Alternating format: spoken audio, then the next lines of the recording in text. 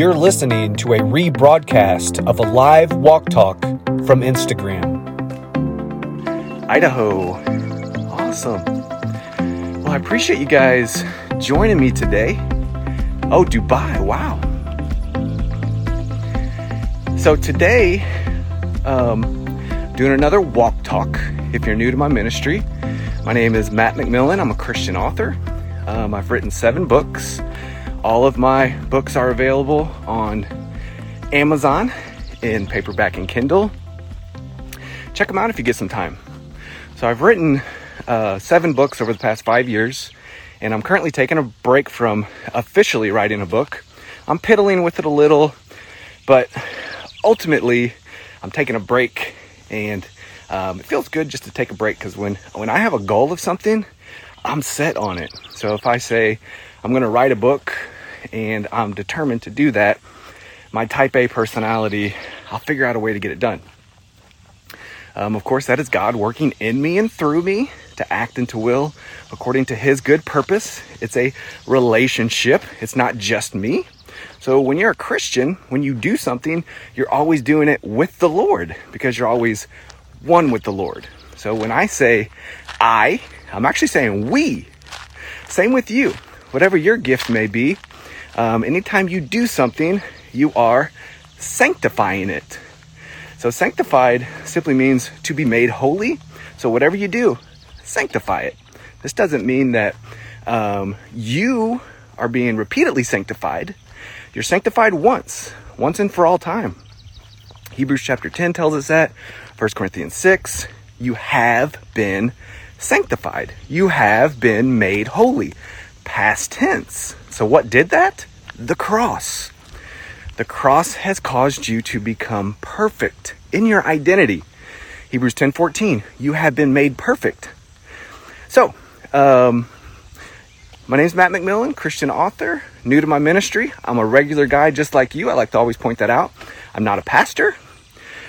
I have a social media ministry. I've got about 500,000 followers on Facebook, 100,000 on Instagram, and the TikTok account that I created seems to be picking up speed as well.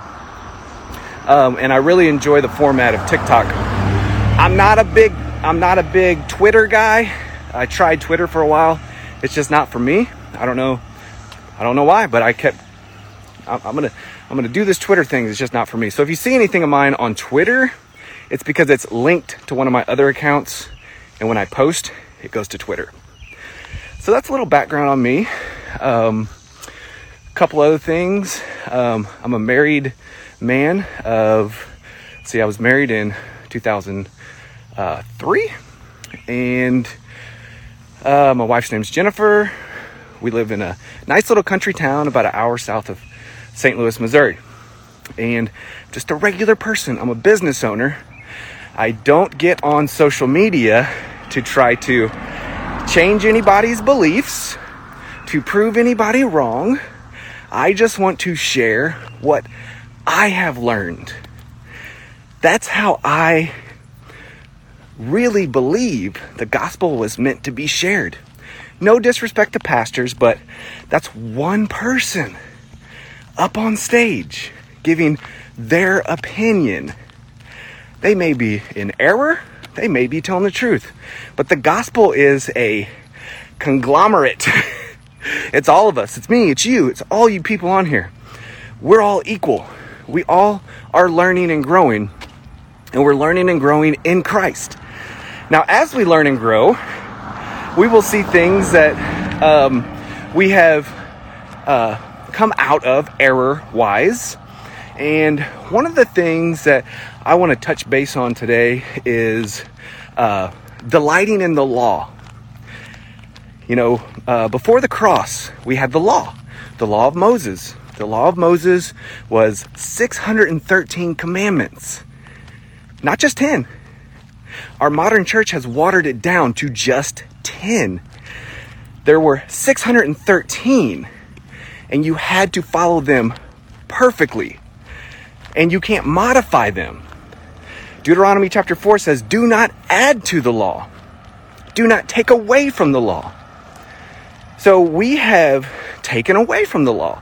Not only have we taken away from the law, therefore not holding it to its highest esteem, we've also tried to modify it.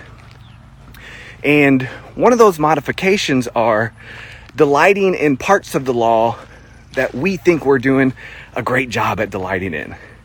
So before the cross, the law was still in effect. It's the old covenant between God and Israel. When you read the Old Testament, everything about it is right, true, perfect. There's nothing wrong with it. But you must read everything in the Old Testament from the cross backwards. We have to read all of that based on what Jesus has done.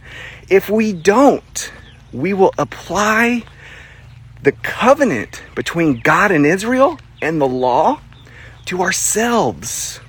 We will read scripture such as in the book of Psalms. It says, I delight myself in the law. I meditate on it day and night. Why? Because they were still under that agreement. When Moses came down from Mount Sinai with the law, the people group of Israel said, we will do everything written in the book of the law. Okay? But they never did that. They never did that. They broke the first commandment before the ink had even dried. They made a golden idol. So when you see the encouragement to follow the law in the old covenant, you don't have to apply that to yourself. Because of the cross, they longed for this new agreement. The new agreement came through Jesus. Jesus talked about this at the Last Supper. This is the blood of the covenant in my name. Okay, and then Paul talked about it to the Corinthians. A new covenant happened. So we can't look back at Psalms chapter 1 and say, I delight in the law.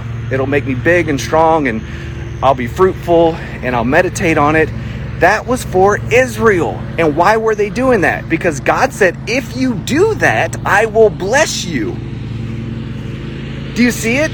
God does not bless us according to the law of Moses on this side of the cross. He blesses us according to our one-time faith in his Son for salvation. Paul, who wrote most of the New Testament, he said the law is not of faith. The law, he's a Pharisee. He was a Jew. He was part of that old agreement. He said the law is not of faith. He also said sin will no longer be your master because you're not under the law, but under grace. Because. So the law is perfect. It's right. It's true. There's nothing wrong with the law. We are not saying that the law is bad. We are saying it's impossible. It's perfectly impossible. It is a huge mountain nobody could ever climb, especially those who were part of the covenant. So rather than apply Old Testament scripture to yourself in regard to the law, view it in light of the cross.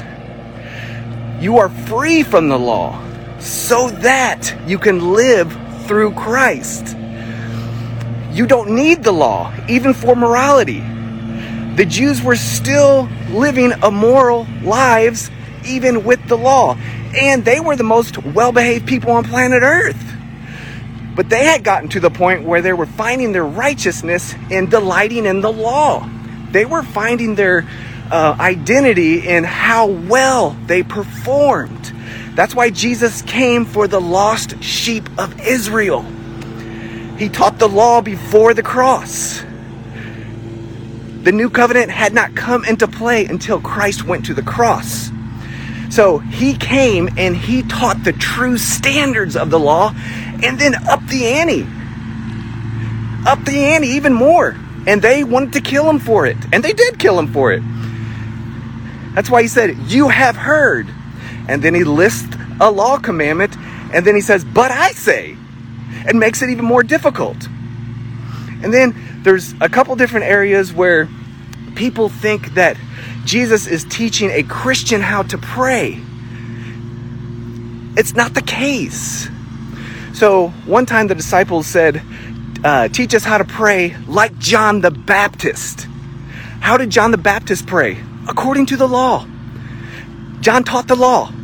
John wanted everybody to repent back toward the law and do a better job at obeying it. Do you see it? That's why he said, I must decrease and he must increase. The law must decrease in our minds, Jews, so that Christ and the grace of God can increase in our minds, Jews. The Jews had the law. If you're not Jewish, you don't get to delight in the law. You're a Gentile. But even if you were Jewish, even if you are Jewish, the book of Hebrews, that's all it talks about. It's directed at Hebrews, the Jews, telling them the supremacy of Christ over Moses, over the law, over the angels, over the Levites. So, we don't delight in the law, friends. We delight in Jesus. The old covenant Jews would have loved to have this new covenant, and you have it. Don't delight in the law. This is going to be very difficult to understand at first because it almost seems like you're ignoring parts of the Bible, but you're not. You're reading them in context. I remember when I first heard this, I was like, no way. If I love Jesus, I got to keep his commandments. Yes, Jesus is, but not Moses is. Jesus has 2 commandments, believe and love. The book of 1 John tells us this. Moses had 613. If you love me, you'll keep my commandments. And that's a descriptive passage. It's not a prescriptive passage. So we aren't waking up every day and working hard to believe and love. That is a natural, organic thing for us as saints. It's just something we do. Ephesians chapter 6, Paul tells us, you have an incorruptible love in you. It's built in. It's been poured out.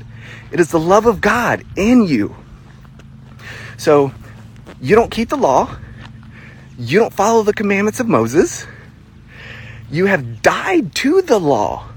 If you want to see what life looks like under the law, read Romans chapter 7. Sin, sin, sin, sin, sin, sin, sin. Sin everywhere. Why? Because the law increases sin. Sin was stirred up by the commandments. The law is perfect, but we have to take the law for its true usage. Uncle, I repent. I can't do this. We have to look at the law like a huge mountain that we cannot climb. And then we have to repent toward grace, a narrow path of grace, which is Jesus.